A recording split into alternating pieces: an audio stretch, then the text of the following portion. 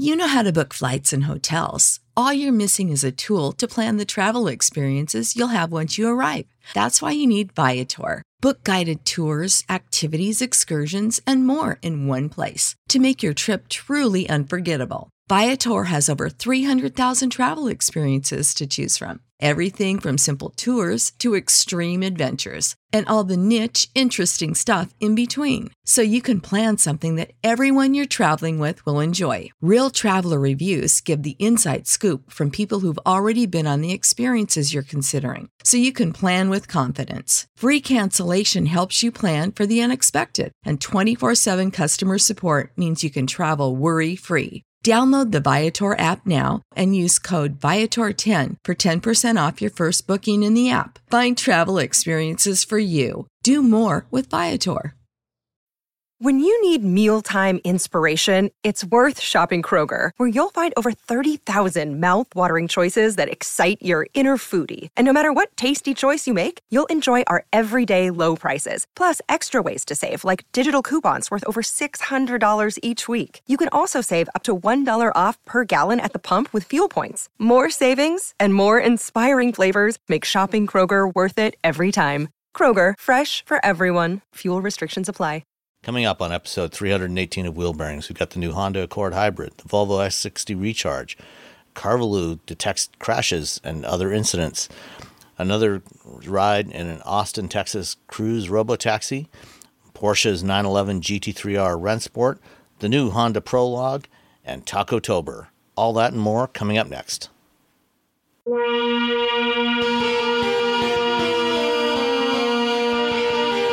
This is episode 318 of Wheel Bearings. I am Sam Abuel-Salmon from Guidehouse Insights. And I am Nicole Wakeland from The Road Reflected. And I am Roberto Baldwin from SAE International. And this year, Taco-tober's, well, I'm always the Taco-tober MC. I don't know. Tell us more about Taco-tober, What is Taco-tober? I feel like I really let you, at least Nicole down, it seems like. Every year, Taco-tober, I've been doing Taco-tober for probably like 10, 15 years at this point, but you eat 31 tacos in 31 days. That's the deal. It's just a fun thing you do during October, Taco-tober. I can do 31 tacos in 31 days. Bam, there you go. So that's Taco-tober. You do 31 tacos in 31 days. It's a fun thing that me and a bunch of friends came up with a very, very long time ago. Do they have to be unique tacos every day? Something No. They can be just regular old tacos. And you can have, if you want, you can like finish Taco-tober today. You can just go and eat 31 tacos. That's your jam. Yeah. At one point it was like there had to be a taco for every meal, and then we pulled that back because it got too crazy when you taco for every meal. So one taco a day is a nice little thing. There's some rules that are out there. I guess you can look up Roberto Baldwin Taco-tober. And it raises money for Feeding America. So Feeding America. So during lockdown, I thought, let's do Taco-tober. And I thought, it would be fun if people, because I had nothing else going on, if folks, if they donated more than $50 or more, I would write a little song about them. And so I just stuck my phone, and I got my little, I have a drum machine, and I have a bass, and I have a bunch of like music gear in my home. And so I wrote little goofy songs every time someone would do would donate. And then the following year, when lockdown was sort of up, I recruited the other person in my band, Drastic Cats. And so now the new rule is if $50 or more, again, we will write a song about you. But the rule is for us is that we show up a few weekends during October, November, December to write these songs, and we haven't pre-written the song. Like we'll have an idea, we'll have like I know what this person's about. Let's write about this. But typically we'll write and record the song in an hour, which means we're writing and recording a song with like one take, maybe two takes. And we've put out 2 albums with it. So last year and the year before. So if you look up Drastic Cats on Bandcamp, you can listen to the album.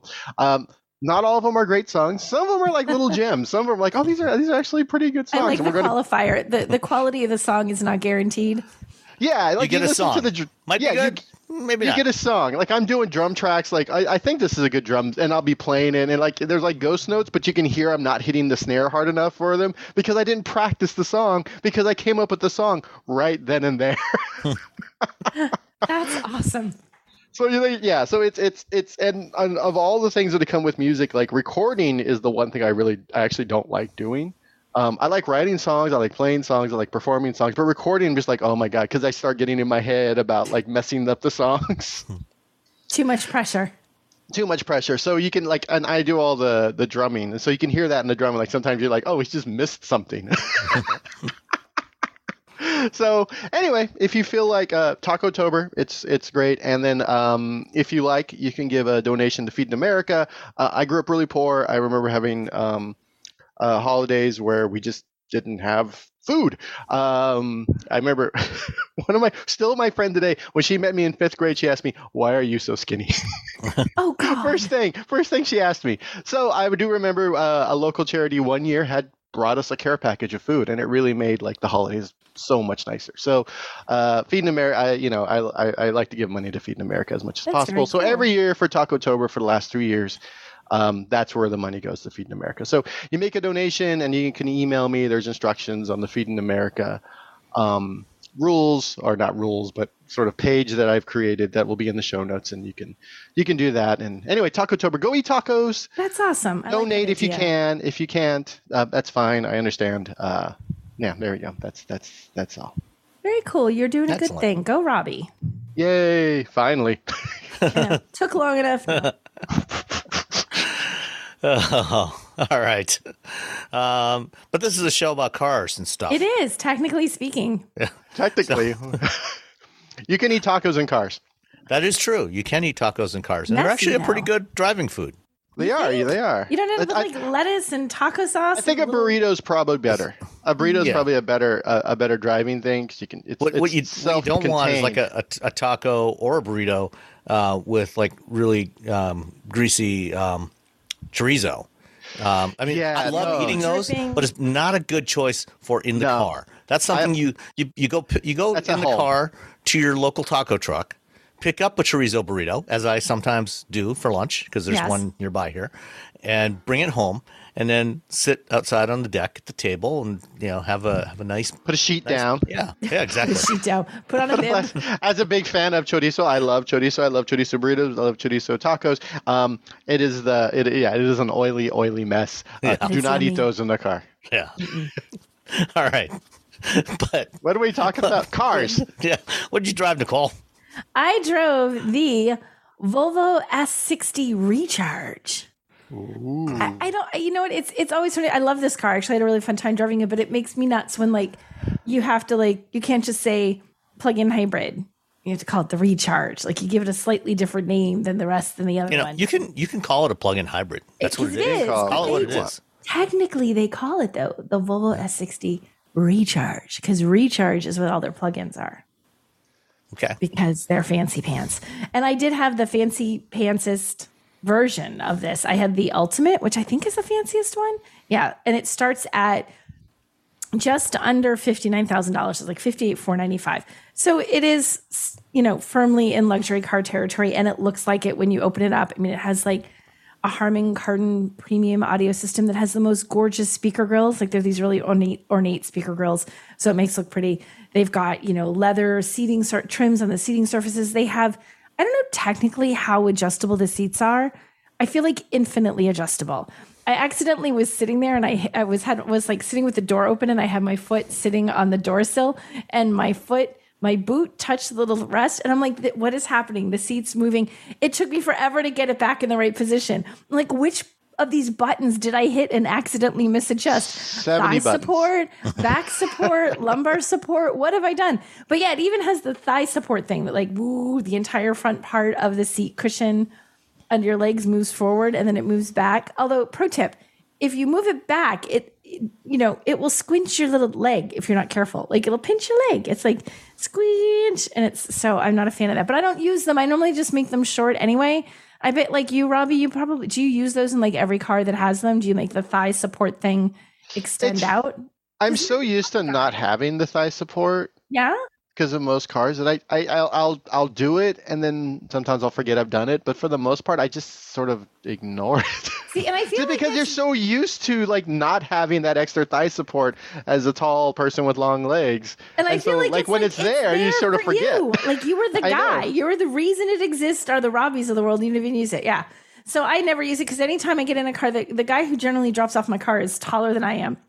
And I noticed it right away because he puts it all the way out. And I'm like, why does this seat cushion feel so weirdly stabbed into the back of my knees? I'm like, oh, wait a second. And I pull it back. That's why I notice it. Otherwise, I would never use it. So it's beautiful. And it has, the gear shift, it looks like glass or plastic. No, it's Orifor's crystal gear shift thing there, which looks absolutely beautiful. It makes me think like, how much is that? Like, I can't find anything saying how much, like, say you get, I don't know, you're not paying attention, you're eating your chorizo taco, you fumble it, something happens, you bonk the gear shift, you've now cracked your crystal gear shift. Is that like 80% of the cost of the vehicle is in that gear shift? I Probably. doubt it. They can't It's probably no more than 25%. 25. Okay, much more. It's hard to imagine it would be worth more than the battery. Because it feels like one of those things, if you accidentally scratch it or break it, it's like, oh no, that's how that is now. Because it's going to be too expensive to fix. Maybe it's not. Maybe it's a really cheap component. I fail to believe this. I think what you do in that scenario is, you go to a pick and pull yard, find a scrapped Volvo. Yes. And it doesn't even have to be the plug-in hybrid. Just get one of the standard ones that has a non-crystal shifter. Yeah. Because I'm pretty sure it'll fit right on there. And just replace it with a board, but then you've lost the crystal shifter. That is true. Like now your car is just meh. Before it was, who wants it at that point? Now it's just meh. Yeah, like why even bother? Just junk it once the gear. I don't even want to be in that car. Right? Like forget it. I don't want to drive this one. You find somebody on Etsy, that works in glass and crystal. You could make one have for a custom made one. Ooh, that might be even cooler than that. Or make it. It could make one custom and have them like engrave like WB for wheel bearings in it, a little logo. That could be the wheel bearings customs gear shifts. That would be amazing. That would be funny. That's what I need to do. I need to find an Etsy person to do that. So anyway, so fancy pants gear shift. And the way the gear shift works, no two OEMs seems to do this the same anymore. In the ever evolving, we can make it better, faster, stronger, and everyone just kind of going, can you leave it alone? Like what worked. We don't need to reinvent the wheel, but yet they do. So this one, so the little, the gear shift, and you have to push it like there's you're pulling it, pushing it to get to like drive and reverse, but park is a little button right next to it. So you got to push the button to go and park, and start is a little dial. Like it makes it think like a dial that would be like, and it's right in front of the gear shift, behind it, in front of it. And you twist it and it springs back, click, click, like springs. And that's how you turn on the car. So you got the little turn on thing. You got your fancy gear shift. When you put it in park, you got to put the button and you got to click the little dial again. I feel like it's overdone. Have you guys driven this? Do you know what I'm talking about? I have. I find it a little overdone. Yes, I agree. I think between, I don't know if it's designers or engineers, but everybody these days seems to feel like they need to reinvent the transmission gear selector. Yes, they don't. You got to do a special sign. You have to hit three different buttons. I would say it's kind of Jaguar's fault. Because on the XF back in 2007 or 8 when the XF came out, that was the first one they did a rotary shifter, and it would, when the car was off, it would sink down. It would be flush with the center console. So when you started the engine, it would rise up, and then you'd twist it to shift. And ever since then, everybody's been trying to come up with different ways to do the shifting, and most of them just are not that effective. I just don't need to be fancy. I feel like they need to come up with one. Like we're just getting to the NACS universal charger thing. Let's come up with one version of a gear shift. Just one. That's one of the reasons I like getting in the Mercedes, because I always know it's just going to be the stock. Yeah. It's like, stop to the end. Mercedes thing, but then I'm always on the highway, and at some point I go to change lanes and I flip the car into neutral at 60 miles an hour. Every time. Without fail, I hit that and think it's a turn signal. It's like, oh, crud. Yeah, put it back in drive.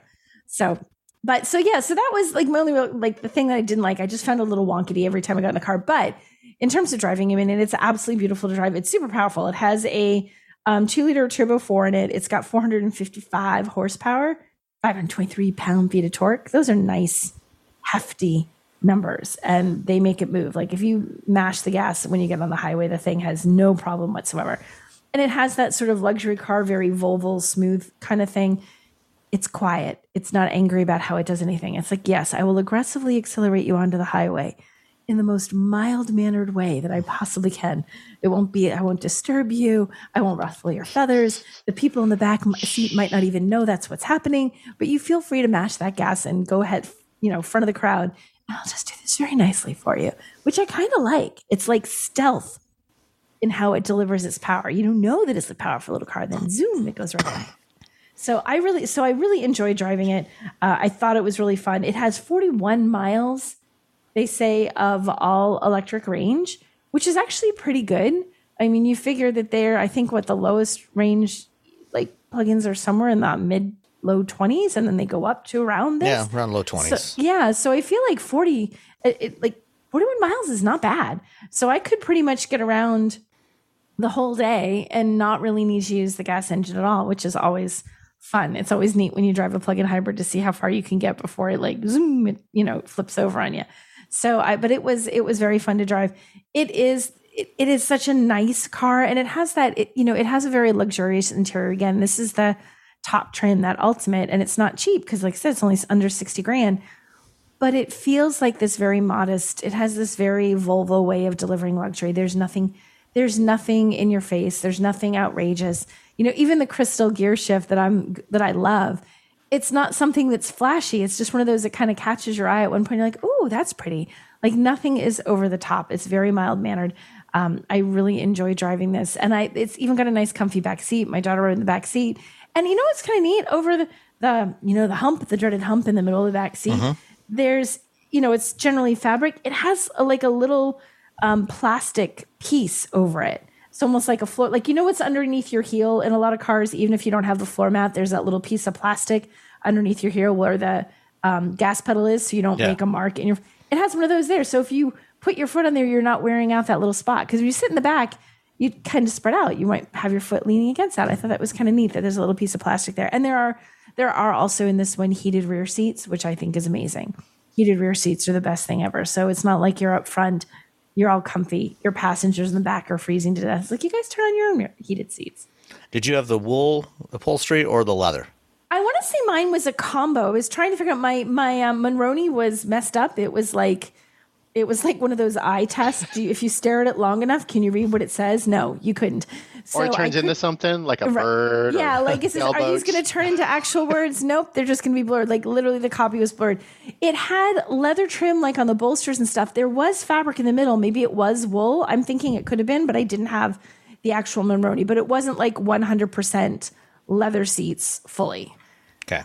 So, and it looked good. I thought it looked really nice. And I had the, what is it called? The black edition. So like the grill is black, everything's blacked out.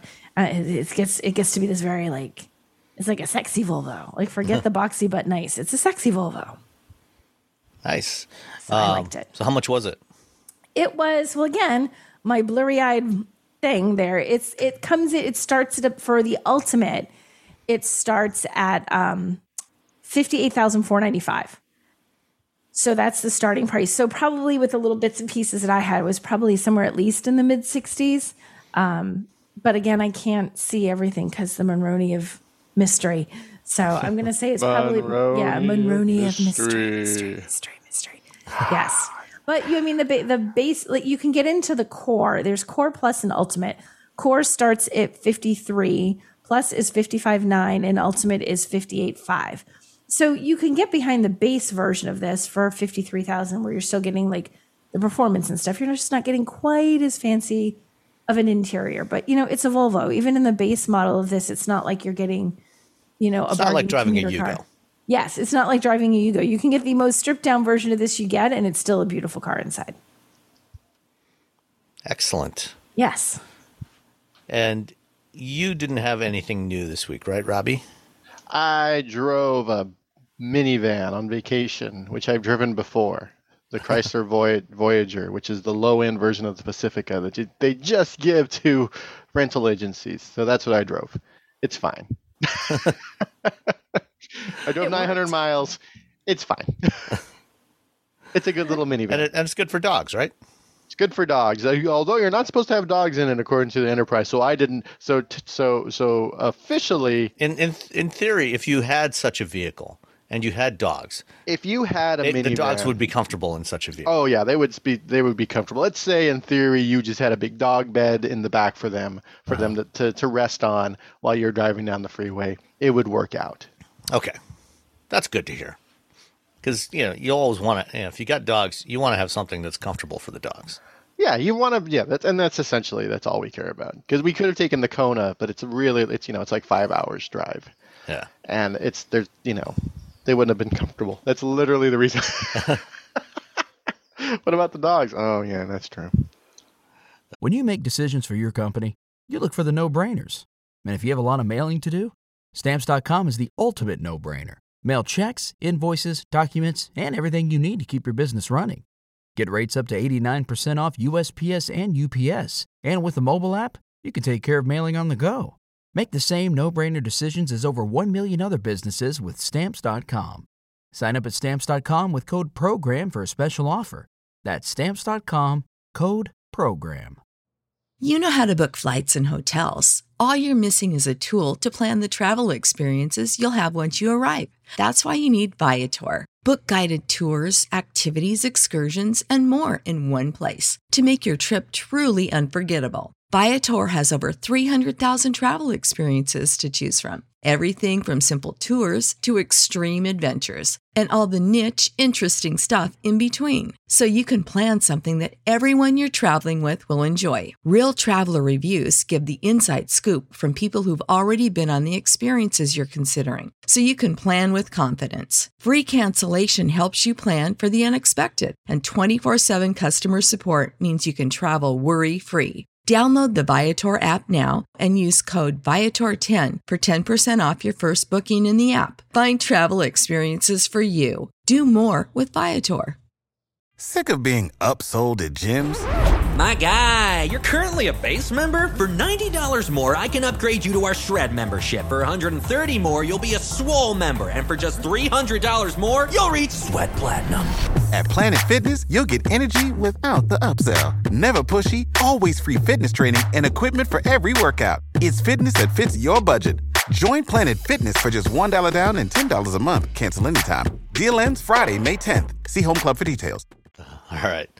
Well, I had the 2024, I think it's the 24. Yeah, 2024 Honda Accord Touring Hybrid, which is the latest and greatest generation of the Accord, which is Honda's bigger sedan, big sedan. It's a big sedan. I think it's big sedan. I think it's actually I think it's actually classified by EPA as full size. And it's a good size car. It's very roomy. This latest edition, like the Civic that came out last year, is a little bit more tame in its design, a little bit more restrained in the design language compared to the previous generation. Not that the previous generation was particularly outlandish, but this one kind of tones it down a little bit. It's a little more refined. It's still, like the last generation, it's still a fastback sedan. So it's very sleek looking. The one I had, the Touring is the highest trim level in the Accord lineup. And the Hybrid is far and away the most fuel efficient variant of it. It's a 204 horsepower hybrid drivetrain that has more than adequate performance for most people's needs. It's not going to win any drag races, but it'll get you up to speed reasonably enough when you're merging onto the highway. It's very, very roomy inside. The interior, in a lot of ways, very similar to the latest Civic. So you've got this strip that spans across the dashboard with like sort of a honeycomb mesh design, and the vents are hidden behind there. So you get the upper portion of the dashboard and the lower portion, and then this divider strip in between that lets the airflow through, and you can control the airflow with your little joysticks in there. And it's it's really nice. The new Accord was the first Honda to get their new generation infotainment system, which is based on Android Automotive, and this is what's coming to all the other Hondas and Acuras going forward. So it's got Google Automotive Services in there. That means Google Maps for navigation, Google Assistant, Google Play Store, so you can download more apps directly to your device. And if you are a Google user, you can just, when you get in, you can log in with your Google account or your favorite Google account. In my case, since I have many, and Brag.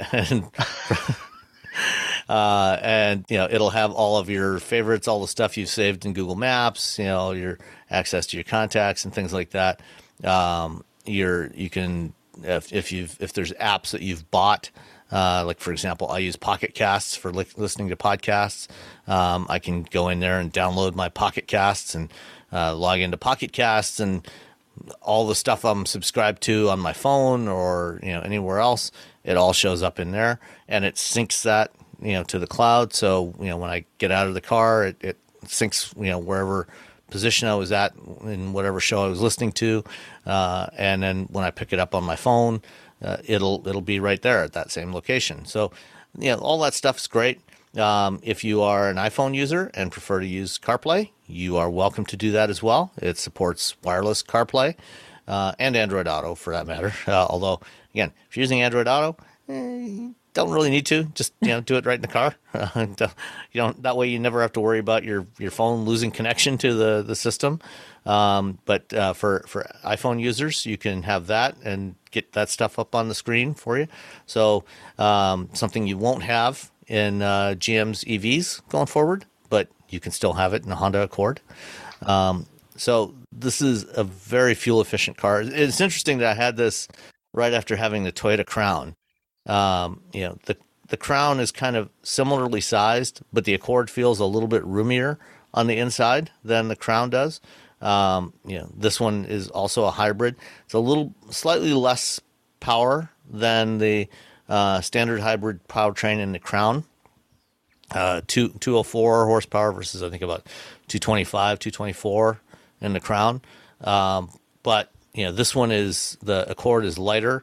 It is front wheel drive only, no all wheel drive, unlike the in the Crown. But with the 20-inch wheels, I think they're 20-inch wheels on the Touring, and they're also on the Hybrid Sport. It is rated by the EPA at 44 miles per gallon combined, 46 city, 41 highway. I did a fair bit of highway driving. I averaged about 42 miles per gallon with the Accord, which is about the same, roughly the same as what I got with the Crown. This one, personally, I think if I was going to be choosing between the two, I would probably go for the Accord, unless I really, really needed all-wheel drive. I kind of like the look of the Accord a little better, even though, as I said, it's a little more subdued than the last generation. It still works really well. It's got, like I said, lots of room, lots of trunk room, lots of passenger room. Drives like you expect a Honda to, which is really good.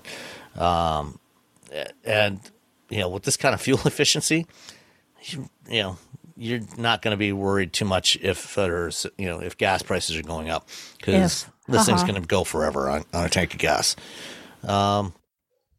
So that's the Accord Hybrid Touring.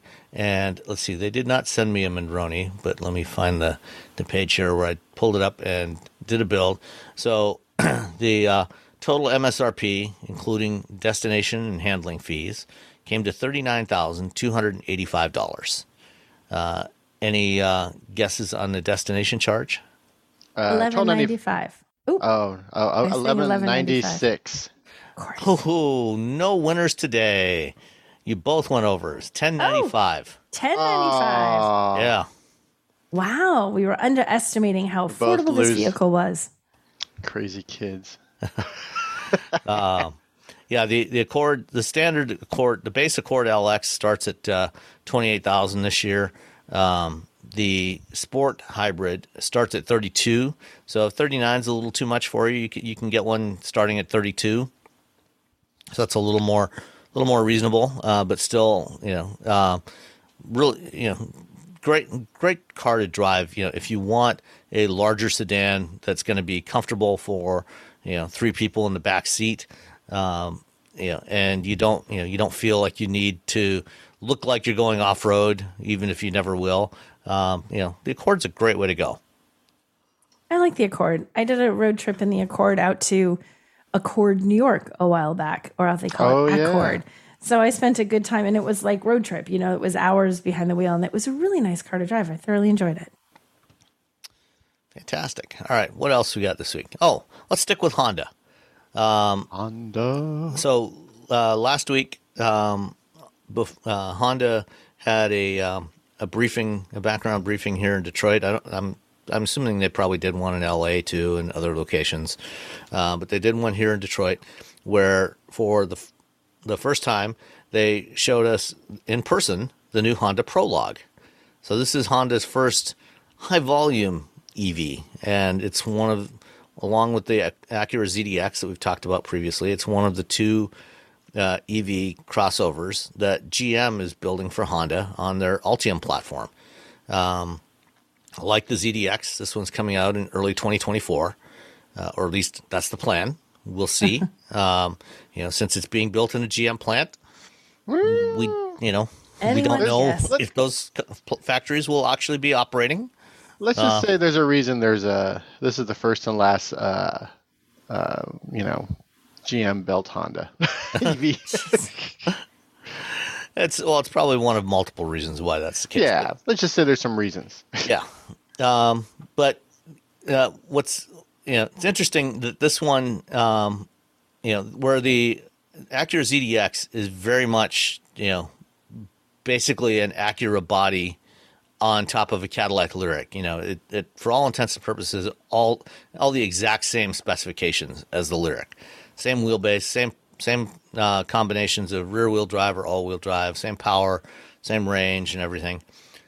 The Prologue, which, I think I was kind of expecting would, perhaps be more along the lines of maybe the Blazer or even Equinox in terms of its size and performance and everything, is actually kind of a hybrid in, combination of some of the features of these different vehicles. Because it's got the same 121-inch wheelbase as the ZDX and Lyriq, and presumably the Blazer, even though Chevrolet has still not actually published full specs for the Blazer. So we don't actually know what the wheelbase of the Blazer is, but 121-inch wheelbase. Overall length at about a little over 192 inches, falls about midway between a CRV and a Passport. And similar, it's about 6 inches shorter overall than the ZDX, so little less overhang. But it's front wheel drive only. It's not rear wheel drive or all wheel drive. It's only in front wheel drive, and the battery is an 85 kilowatt hour battery, which, doing a little math, works out that the ZDX and the Lyriq have a 12 module Ultium battery pack, and they're 102 kilowatt hours. So the 85 kilowatt hours works out to that this is probably almost certainly got 10 modules. So the same battery pack, but only 10 modules instead of 12. So it's going to be a little cheaper, a little bit lighter. And Honda is saying that it will get at least 300 miles of range in the base version, which has smaller 18-inch wheels or 19-inch wheels. And then they're not saying what the range is going to be for the Ultimate, or I forget what the trim levels are. Touring. There's the two-wheel drive DX and the two-wheel drive Touring. And the Elite. Elite is the one I was thinking of. No, the all-wheel drive Elite. Oh, okay. Yeah, that's right. They do have the all-wheel drive. Yeah. Ooh. Okay. Just in the one trim. Yeah, they have all-wheel drive is available in the Touring, and it's standard in the Elite, and then front-wheel drive is standard on the EX and the Touring, or no, Touring or Sport. Yeah, Touring. Yeah. No Sport. Right. No According spoilers. to this Honda website. So who knows what's going to happen between now and 3 months from now? Right. Yeah. They'll tell you one thing, then when it actually comes to fruition, it's like, wait a minute. Yeah. So, the styling is pretty tame. It's not bad. There's nothing wrong with that. I think it looks like it. fine. It's not especially striking. Yeah. I mean, one thing I like is it's got a much shorter overhang than the new CRV. So, I think the proportions are better than the CRV. But, what do you think of this thing? I think it looks good. I like the design of it. I mean, it's not especially, striking, but I think it looks good. It sort of just, it falls in, Hondas aren't the world's most eye-catching out there vehicles to begin with. They don't tend to demand your attention. Except maybe if you're like a Civic Type R or something, then it demands all the attention. But like something like this, it fits in with a Honda vibe, I think. It still looks good. Like, I like the wheels. I don't know if the wheels that are on the original or the actual will look anything like what was on this one that there are pictures of here, but I think it looks good. These are the wheels that'll be on the Elite. They look really cool. They're kind of fun. I like how automakers are going towards some kind of fun wheels lately. You notice that? They're having a little fun with it. So I think this is kind of neat. I think that's probably the most striking visual aspect. And if it has the range that is being guessed, it should be a pretty decent range. Yeah. And it should, I think it should definitely be able to get the 300 miles with the front wheel drive and the 19-inch wheels. With the 21s and the all-wheel drive, it'll probably be somewhere around 260 or so, 265. One thing I like, one of the photos that they have on the Honda media site shows the cargo area, and it's got the Moto Compacto. Yes, I saw that in there. Yes. I was hoping that was there with you, and you got to see it and pick it up. No, we didn't. They did not have that when they showed us the car. No Moto Compactos there, just the Prologue. Oh, they should at least let you pick it up and be like, oh, just so you could see it, so you could play with it for a hot minute. Yeah, there it is. Jump on it right away. Whee! So the Prologue is coming out. This will be the first of Honda's volume EVs. But not the last, they say. It's coming out early in 2024. They're targeting about 45,000 units in 2024. And by 25, ramping up to about 70,000 units a year. Wow. So pretty significant volumes. And then the price, they're not giving detailed pricing yet. They're saying upper 40s for the starting price.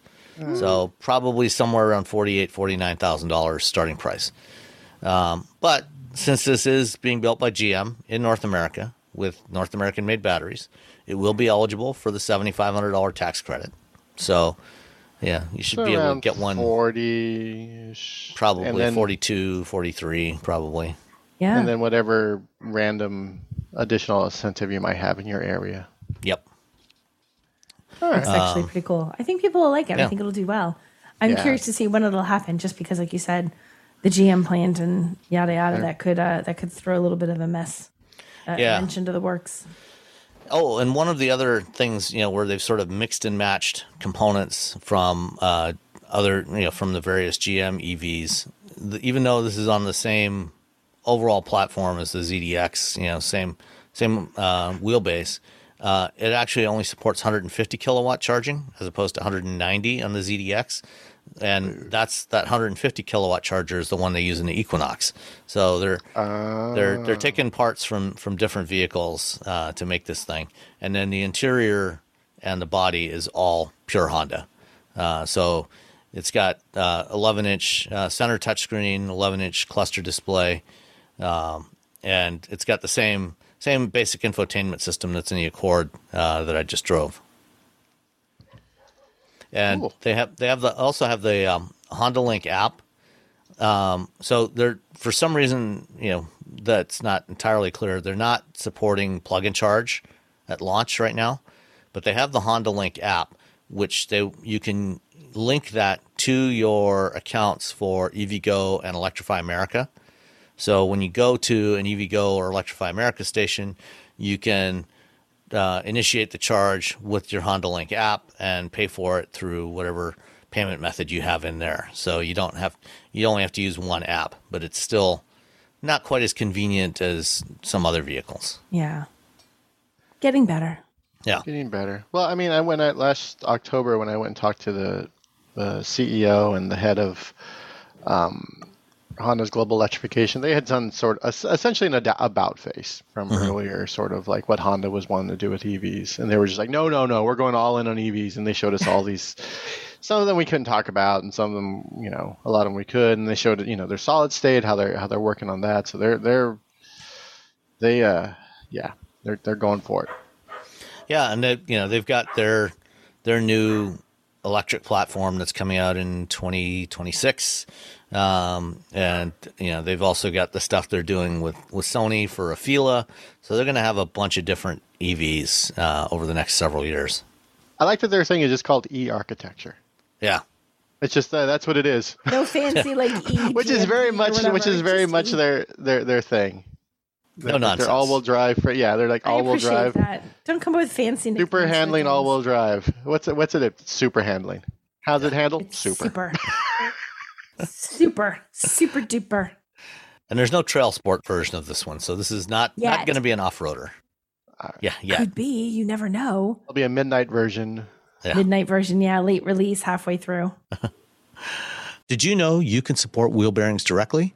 Head to patreon.com/wheelbearingsmedia, and you can become a patron today. Your contributions will help fund the platforms and tools we use to bring the podcast to you. And exclusives and improvements are already on the way thanks to your generosity. So if you want to be part of an automotive podcast like no other, head to patreon.com/wheelbearingsmedia. All right. Next up, this week I was in Austin for a couple of days at the Move America conference, which is a big mobility conference. Ran into an interesting company there called Carvaloo. Have you guys ever heard of Carvaloo? Carvaloo. No, I have not, actually. I've heard of Caribou. Well, but not Carvaloo. You've both rented cars before, right? Correct. Yeah. That's what I did this weekend. Or there you go. So, have you ever had an issue where you bring back the car that you rented and there's a little ding in the door or a scratch somewhere or anything like that, and you're trying to say, I didn't do this, trying to explain to the people at the rental agency that, this was there, or, this happened while the car was parked and things like that. Yes. And how successful has that effort been in terms Moderately. of reporting? Okay. I'm a very careful driver, and then I walk around with the car. I'm a very careful driver, yeah. Well, Carvaloo has an interesting solution, and this applies, they're targeting this at fleets, at rental fleets, at commercial fleets, and eventually longer term at consumers as well. And what they've done is they have developed some software that uses the sensors that are on the vehicle. So all modern vehicles have a bunch of inertial sensors. There's three-way accelerometers and assorted other sensors that are on the vehicle. And what they're doing is using their algorithms to continuously monitor those sensors.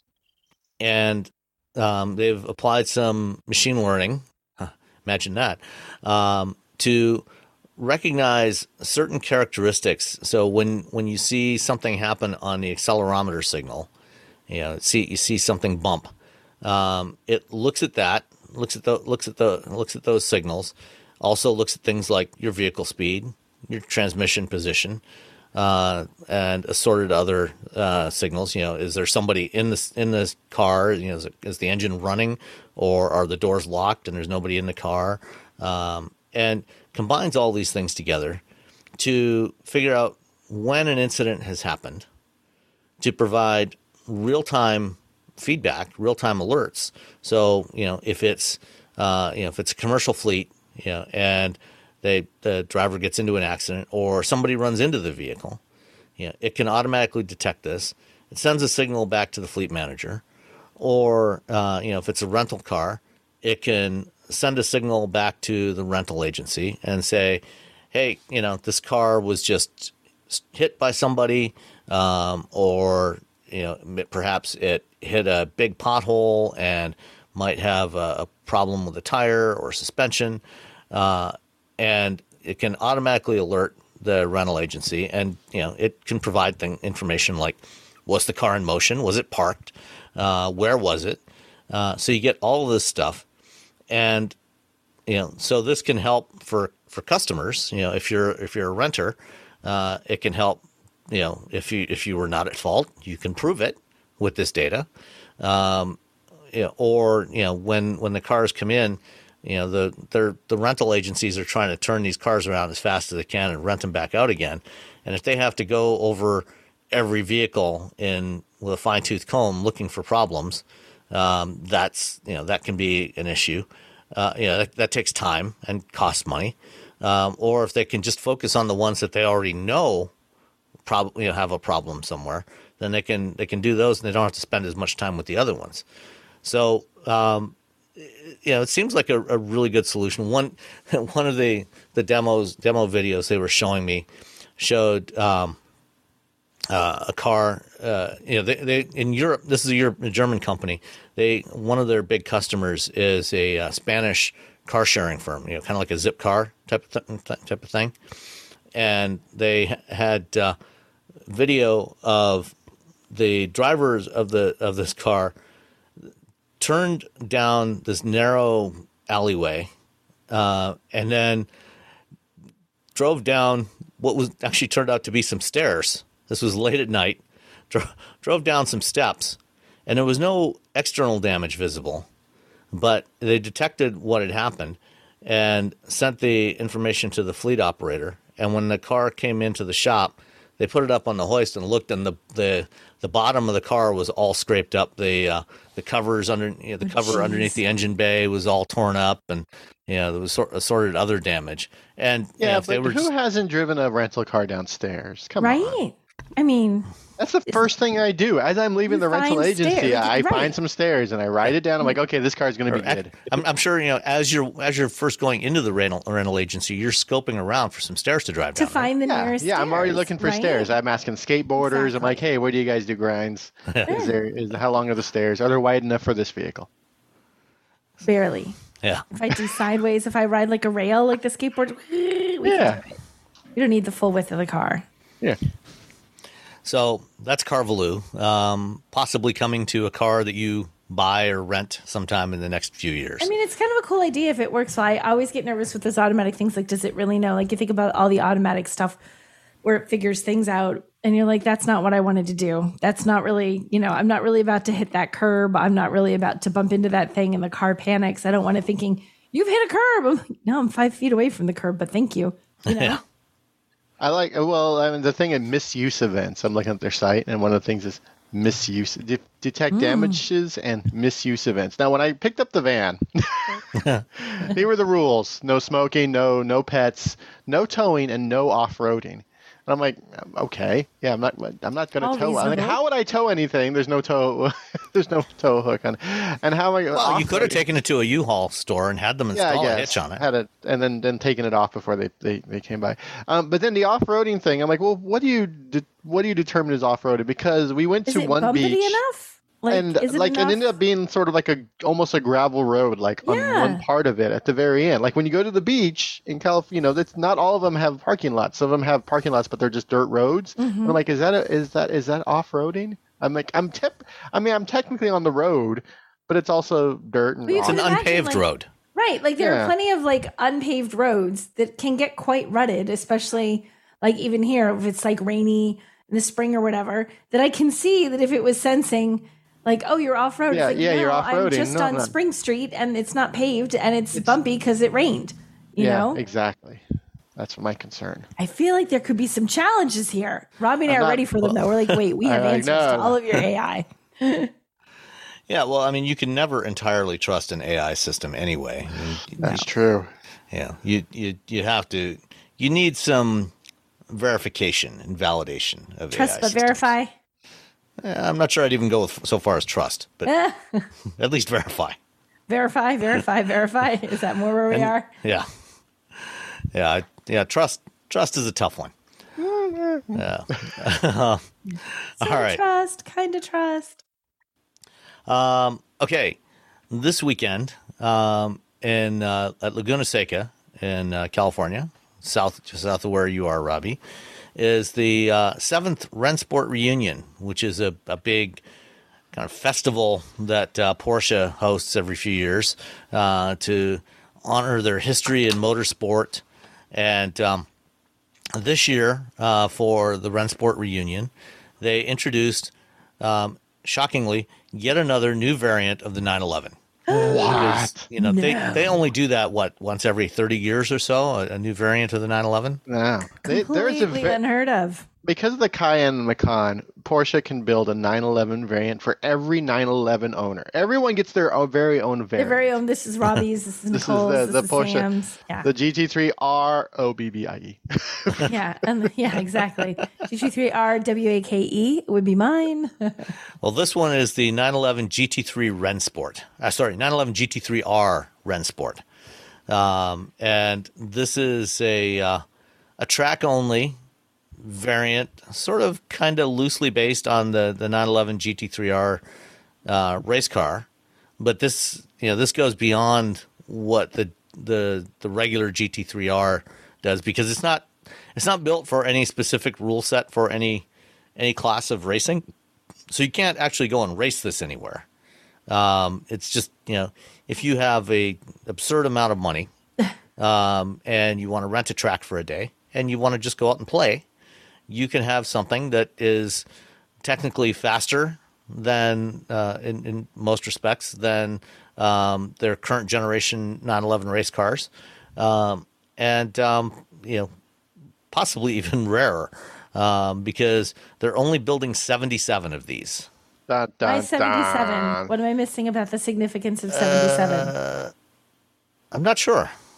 They don't really say. I feel like sometimes when they pick these weird numbers, they're like, because in 1977, Bob Smith completed the XYZ and, blah, blah, blah, blah. So in honor of him, and you're like, go Bob. Like, there's all these obscure reasons why they picked They just looked around the factory and they're like, how many of these do we have? 77. All right, Okay. we're putting it in that special It needs car. to be better than that, Robbie. That's not an acceptable reason. This year is the 75th anniversary of Porsche. Then there should be 75. Who dropped the you might ball think at so. Porsche?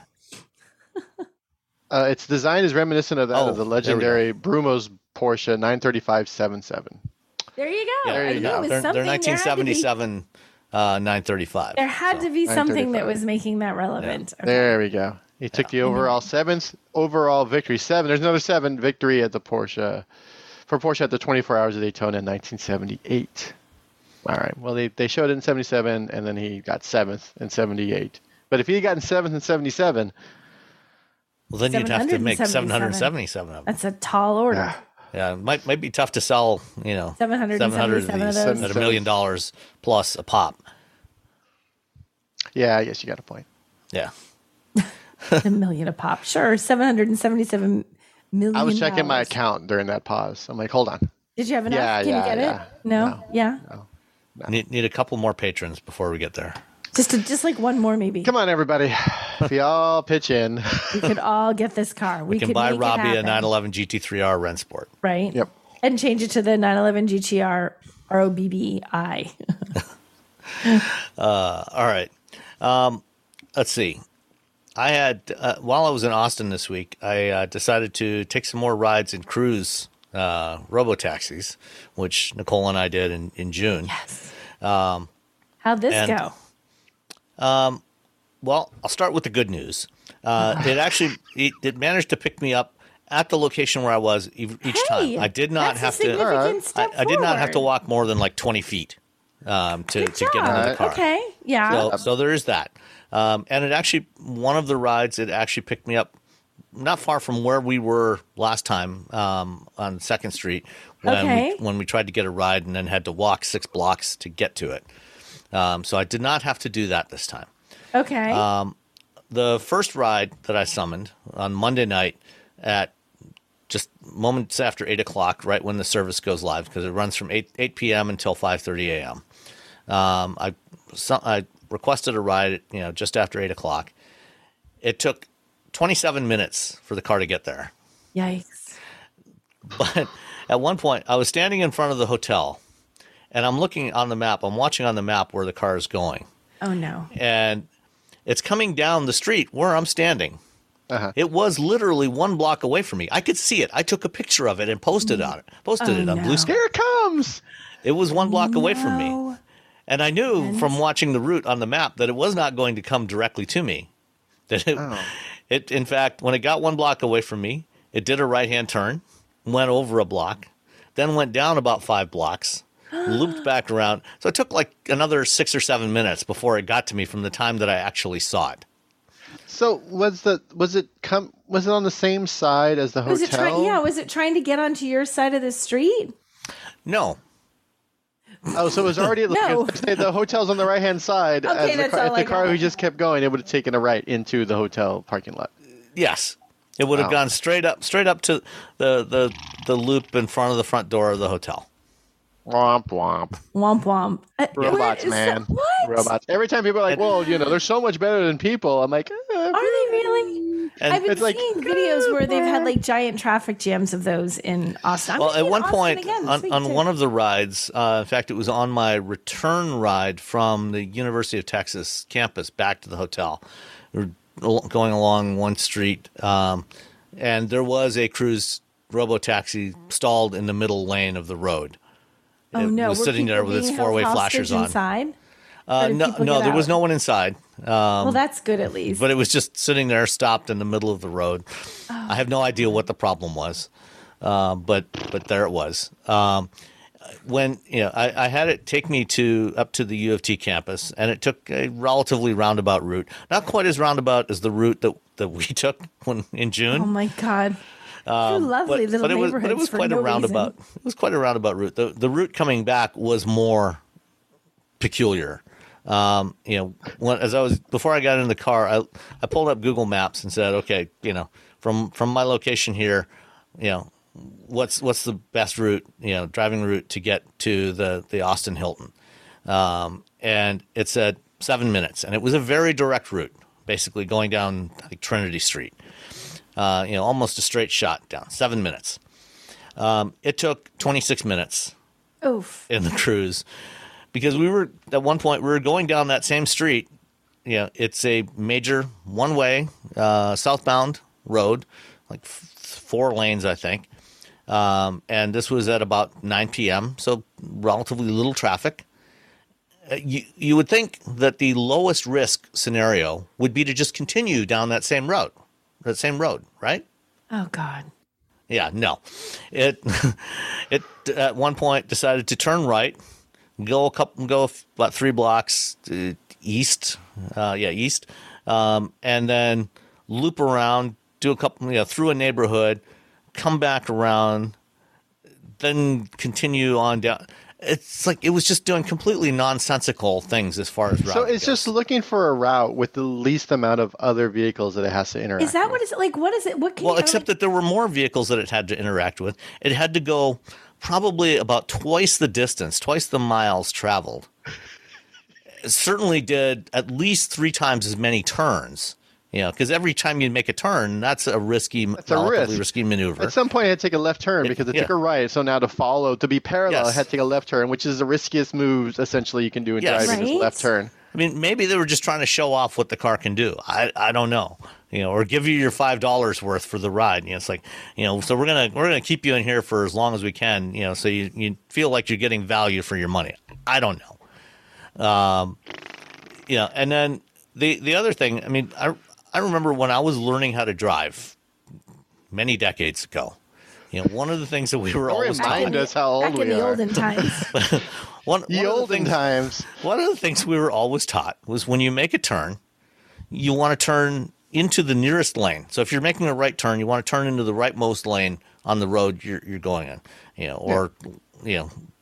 Same thing. You want to turn into the nearest lane, and then if you need to make another turn in the opposite direction after that, then change lanes over. Yes. Each time this car, actually 3 different cars, each time they made a turn, if there was a following turn going in the opposite direction, it would go all the way across directly into if it was turning right, it would go all the way across into the leftmost lane. Oh no! So we cut across lanes during the turn. Yes, cut across multiple lanes during the turn. Into your lane and then change lane. And even one time when it was turning onto a side street that was a 2-way road, There was a relatively narrower road. It was regularly making surprisingly wide turns, which really was kind of the only, aside from the routing, was kind of the only safety issue I saw. Just that the turns seemed to be much wider than they really needed to be. So it's not that I ever felt particularly unsafe in the car, but just really inconvenienced. This is not, aside from a novelty factor, it's really not a very useful service at this point. Do you think it's just a matter of it getting more refined, or do you think it's really just not? Is it like just not ready? Do you know what I mean? Or do you think it's like, oh my gosh, they're not even close? Like it's just refinement, or? Well, there's certainly things that I saw in my time in the car, but there are certainly things that we've seen from the reports, especially out of San Francisco, where there's a lot more of these. At any given time in Austin, during the service period, there's about 7 or 8 cars on the road in service, which is part of why it takes a while to get one. But certainly in San Francisco, we've seen things like driving into wet cement in a construction zone, right? Or not stopping and yielding to a fire truck at an intersection. So there are definitely issues that that this is not necessarily ready for prime time yet.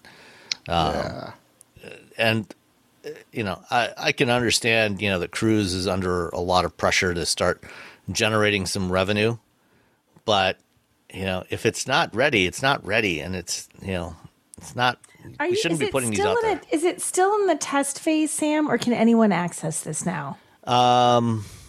Like, do I have to sign up? There's a waiting list. You can sign. I mean, anybody can sign up, and they're gradually adding people to the waiting list. I was going to try it for kicks. I'm going to be in Austin this week, and I was like, oh, I should try it, but I can't. I'm like, wait, no, I can't because I'm not on. I don't have it yet. Well, I'm still on the list. I can connect you with somebody at Cruise. See if I can maybe get you on the list, and I'll give it a shot and see if I can. And I'll see try where you go. this week. Yeah. See what kind of real estate you can check out while you're driving down maybe random I'll find sites. a new place to buy. One always needs more property. I mean, on Tuesday night we were coming back from dinner, and amazingly enough, there were a couple of the guys I was with wanted to try this out, so there were 3 of us squeezed into the back seat of a Bolt. Oh God! And if it had taken a very direct route straight back to the hotel, it would have been about a 3.5-4 minute ride. It took closer to 15 minutes because again, it did one of these weird routes where it was actually going down a street in the direction of the hotel, made a left turn, then did 2 rights, went back in the opposite direction away from the hotel. Heck? And strangely enough, it seemed like every time it was heading back to the hotel, it always picked a route that ran past in front of the state capitol. So maybe it just wanted to show everybody the state capitol. Are you saying this is a politically motivated detour? It might be. I don't know. I have no evidence to prove that. That would be funny. It's if you happen to be in Austin or San Francisco or Phoenix, if you're interested in the novelty factor, go ahead and try it out. But, if what you want is just the most convenient way to get around town, it's not that yet. It would be nice if it was, but yeah. I mean, I have family that can't drive. They're not allowed to drive. Right. Because for health reasons. Not because they're bad drivers. they're maniacs behind the wheel. So, I like the idea of having these systems, but also I would like them to work. Yeah. What happened to I think about what happened to your cousin? I don't know. They got on a cruise and we never heard from her again. Yeah. But my mom, she's still riding around somewhere. It would be really nice to have these be reliable. But the thing is, you think about it, if it was, say you're putting someone who's a senior, right, who they can't drive anymore, and you're like, well, I can hail this self-driving vehicle for. You probably increase their stress level to the point that now they're having a panic attack in the back because where's it's doing the car? Where is this thing taking me? Right? Where are we going? Oh my gosh! And how do I stop it? And what's happening? And oh my being gosh! Kidnapped. Yeah, Terminator exactly. was correct. Exactly. You were John Connor, isn't that the guy? And now it's kidnapping you. And to be fair, you can, if you're feeling uncomfortable, you can always hit the button on the headliner to stop, or to call for assistance and, get an explanation of what's happening. I didn't do that this time. But, and Cruise is developing the Origin. They actually did show a video. They released a video this week, or maybe it was last week, of the prototype Origin that's equipped for wheelchairs. They showed that to us. So cool. Yeah, they showed it to us last year when I was in San Francisco, and so that one it has a ramp. So the Origin is their purpose-built robotaxi. So unlike the Bolt, it has carriage-style seating for 6, and so everybody's facing the center. The middle part of the vehicle is wide open, and it's got sliding doors. And the version with the wheelchair, they take a couple of the seats out, and there's a ramp that emerges out from the floor, emerges out sideways, and then drops down. And you can go up, and they have a clamping system, an automatic clamping system that you roll your chair up into the thing, back into that section where they've taken the seats out, and then it reaches out and clamps the wheels so the chair's restrained in place for safety. And but the problem is they haven't gotten approval to deploy those things yet. That is actually a really valid use case. That would be amazing. for people that are unable to drive, but want to have that mobility. And as I said, they have gotten better in terms of pickup and drop off points. That's much better than it was in June. So they're making progress, but it's slow progress. And which is, my whole thing is that they should just be happy with slow progress. Progress is progress, but when you're pushing it because you're concerned about, stockholder, then I'm just like, come on, just slow down.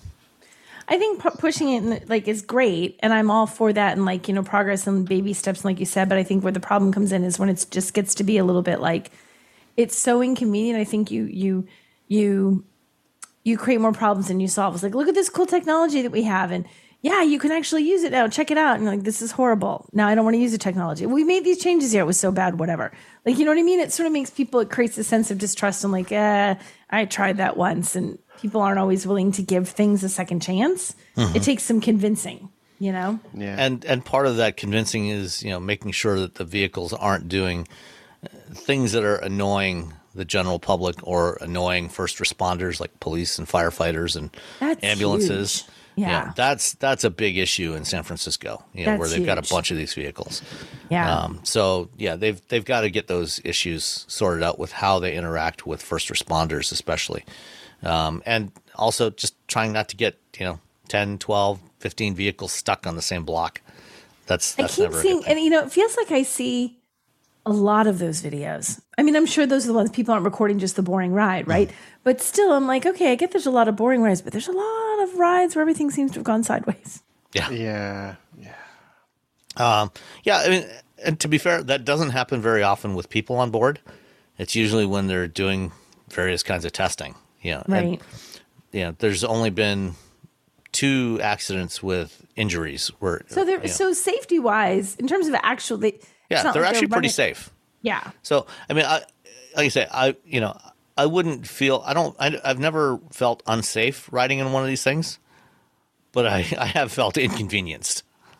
That's kind of how when we were riding. That's a great way to describe it. It's like this is a really cool experience, but this is not how I want to do this every day. Yeah. If I need to get somewhere, quickly and safely, granted, I generally feel safer in these things than I do in a New York taxi. So, true. There is that. True. Yes. The bar is low, though. It is a very low bar. I was like, in fact, I think that bar might actually be buried under the ground. But right, exactly. If that's your bar, then forget it. All right. Earlier this week, Cox Automotive, who do, they have a whole bunch of different businesses. They do a lot of work with dealers, and they collect a lot of data. They had their third quarter call, their third quarter update call with some of their folks, their industry insights and their sales forecast for Q3. And they had some interesting things. And I sent you guys the email with the PDF of the presentation document. But some of the interesting details that came out of this is that the drop in EV prices since the beginning of this year, actually. So they kind of peaked throughout the second half of 2022 at average transaction prices in the looks like about $69,000 range, and they've dropped pretty significantly down to for overall for EVs. They're down in July. They were down to $53,376, and Tesla prices in the same period were down to just shy of $55,000. So EV prices have come down a lot in the last 12 months, and that's a good thing. I mean, we need more affordable EVs, and hopefully they will continue to decline in price. Yeah. And then let's see what else. Oh, the market share for EVs, for the brands selling EVs. Cox is predicting that the EV share, Tesla's EV share has dropped by 8 points this year, down to about 60% of the EV market. Chevrolet's up by 1 point. Ford has declined by a couple of points. I think Which a lot of seems that. weird. Is that supply stuff? Yeah, I think it's supply because they lost some production of the Lightning earlier in the year. They were shut down for a few weeks when they had a battery fire that they were investigating, and That's then right. when they were transitioning over to the new assembly line, and then same with Mach-E, they lost some production there as they were ramping up. They're expanding expanding the capacity at that plant. So we'll see where that goes in 2024. Hyundai was up, Rivian was up, BMW was up pretty significantly by 3 percentage points. VW, Mercedes, Kia, VW and Mercedes were both up by 2 points. Kia was down. Audi and Nissan was about flat. So I think that we're going to, over the next 12 months, with all the new models coming out and supplies increasing, we should start to see those market share numbers shift even more, I think. Yeah. And then inventories. There's a lot more inventory of EVs now than there was a year ago. A year ago it was down in September 2022. It was about looks like about 30 days supply of EVs. Yeah. It's now at 97 days. That's huge. What a difference. Yeah. Holy cow. So it's a very steep, whoop, as you look at the graph. Yeah, if you're looking for an EV, now's probably not a bad time to go shopping for one. You can probably get some decent. You probably have some negotiating power now that you didn't have a year ago. Yeah. Wow. Oh, yeah, that's totally. a huge amount of it. Yeah. More I was at inventory a- of EVs than they do of gas vehicles. Is that Yep. it? Yeah. Yeah. Wow. Gas vehicle inventories are about 57 days, which is that's been the traditional industry average, is what they So keep, is about EVs 2 are months just supply. way high. Yeah. Overall inventories have been continuing to climb, so the supply chain problems are getting alleviated. Although if you're looking for a Ford, GM, or Stellantis vehicle, some of the more popular ones might be in short supply for the next little while. So that's Cox for Q3. The prices are continuing to stabilize. You're not getting the kinds of huge markups that there was a year ago. So now's a much better time to buy a car than it was a year ago. Speaking of buying a car, that's all the topics we had. But and we didn't get any emails this week, but there was an interesting conversation in the Discord over the last couple of days that I wanted to bring up. This was initiated by Todd. He says he's in Northern California and been casually browsing used EVs in the $6,000 to $15,000 range for a possible fun extra car. In that price range, I've seen the VW e-Golf, BMW i3, and Fiat 500e. I'm wondering if the Wheel Bearings team or anyone else here has an opinion about which one would be the most fun to drive for local errands. Also, I'm wondering if there are any other fun, cheap, used EVs that I might be overlooking. I understand that some of these might be getting up there in age, which means in some cases they might be near the end of their battery warranty, but I'm not really concerned about that, especially at the lower end of the price range. At this point, I'm only casually looking, but if and when I get serious about this, I'd go test drive them to make sure I'd fit. I'm 6'6". Yeah, you definitely want to test drive them. Absolutely. And in the meantime, it'd be great to get people's opinions of cheap used EVs. And Robbie, I know you've got to leave in a few minutes, but why don't you go first? What are your thoughts on this one? I love the e-Golf. Yeah. E-Golf is dope. E-Golf is cool. E-Golf Fun to is drive. It's a good little car. I think the Fiat 500e is the best Fiat. Absolutely. I had a Fiat 500. We had one on lease, and then someone dropped off a Fiat 500e, and I was like, man, this is so much better. The only issue why we didn't get the 500e when we were doing is that my wife's work was not her work, her school was it was exactly the amount of range that the Fiat 500e got. Oh, jeez. Going to and from school every day, and this is about 7 years ago, and I was like, she didn't want to press her luck every single day of the week. No, we're not. Unless she's got somewhere to charge it at school. Yeah, the school didn't have anywhere to charge it, and I was okay. Never mind. He's right to the edge. No, thank you. Mm-mm. Yeah. So, but I mean, I think they're talking about the Spark. I've never driven the Spark, so I don't have any input on that. But of the two, I like the 500e. Or I'm sorry, I like the e-Golf more. You're gonna have a lot more room. It's essentially it's a Golf. Yeah, it's a Golf. It's a little GTI that's electric. But yeah, those are a bit pricier than everything else. So you kind of get what you pay for, I guess. That's my 2 cents. Okay. And I've never driven the Spark either. Neither have I. I feel they're like pretty rare. Yeah, I have no opinion on the Spark, but I kind of like the Fiat. I know the e-Golf is really super fun and cool, but I don't know why. I like the little 500e. I like that one, and it's new. Isn't it new this year again? Was he just looking for used? He's looking for a used one. He was just looking for used. The second generation one is coming early next year.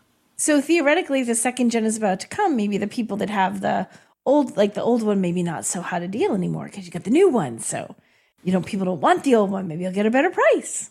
Yeah, maybe. I agree on the e-Golf. That the Spark, they didn't build. I think they only built, I don't know, maybe 4,000 or 5,000 of those. And there were actually two different versions of it because the first model year, it had a battery from A123 Systems, and then they switched over to an LG Chem battery. So they were using basically the same battery modules that went into the Volt. And when they did that, it lost some torque. Because the original one with the A123 battery had 400 foot-pounds of torque in a Spark, which was that thing must have flown. Oh my gosh! It didn't have a lot of range, but it had a lot of torque. But the range it did have, it got there quickly. Yes, yeah, you could use up that range very rapidly. And then the e-Golf was always one of my favorites. And then somebody else in here mentioned the Kona EV. Those are still, a little bit higher in price. And according to Jeff D, those are going for about $25,000. But if you maybe once the new Kona EVs are hitting the market in the next couple of months, you might see the prices on the first generation ones dropping. And so, if you can get one of those, 259 miles of range, those would be amazing. If you can get one of those for like $20,000, that would be awesome. That wasn't on his list. You're adding cars that weren't on his list. Did he want cars that weren't on his list? One of the respondents in the Discord mentioned that one. Okay, that's fair to add into the list then. Yeah. I know I would agree. I think that would be a great idea. And to be fair, he did ask us originally. He said, for the wheel bearings crew. So we're putting suggestions in there, and I like the Kona. I like the idea of it. I think that's a good one. Thumbs up to that idea. And I don't know what prices are like on the Mini E. The electric minis, the SE, the new one. Yeah, you can get them on lease now. So for years they wouldn't allow it on lease, but now that it's coming to end of life, this version you can get them on lease. It's like $380 something. Oh. So it's not cheap. It's about the prices of like leasing a Kona right now. Or actually even an Ioniq 5 if in certain areas. So yeah, I mean, there's some good choices there. If you can get by with an EV with under 100 miles of range, all of these have battery warranties that run 8 years, 100,000 miles at least. So if you're getting like a 4 or 5 year old e-Golf, you're still going to have several more years of warranty on the battery. And most of these, they don't use the battery particularly aggressively, so it's more than likely, aside from the Nissan Leaf, which had an air-cooled battery, most of the rest of these are all liquid-cooled batteries, and so the batteries should actually hold up pretty well over time. And none of these support really high-power charging, so that's not going to do much to degrade your battery anyway. These are all like 50 kilowatts or less, if they even have DC fast charging. All right. Anything else? I don't have anything else. That's it for me. All right. Well, let's call it a show then. And we will talk to you all next week. And don't forget to make your Taco-tober donations. Taco-tober. Oh, yeah. Or just eat tacos, man. Just eat tacos. Why not? Well, that's always a good thing to do any time of year. But Tacos. Tacos. All right. Talk to you all later. Bye. Save big on brunch for mom, all in the Kroger app. Get 16-ounce packs of flavorful Angus 90% lean ground sirloin for $4.99 each with a digital coupon. Then buy 2, get 2 free on 12 packs of delicious Coca-Cola, Pepsi, or 7-Up, all with your card. Shop these deals at your local Kroger today, or tap the screen now to download the Kroger app to save big today. Kroger, fresh for everyone. Prices and product availability subject to change. Restrictions apply. See site for details.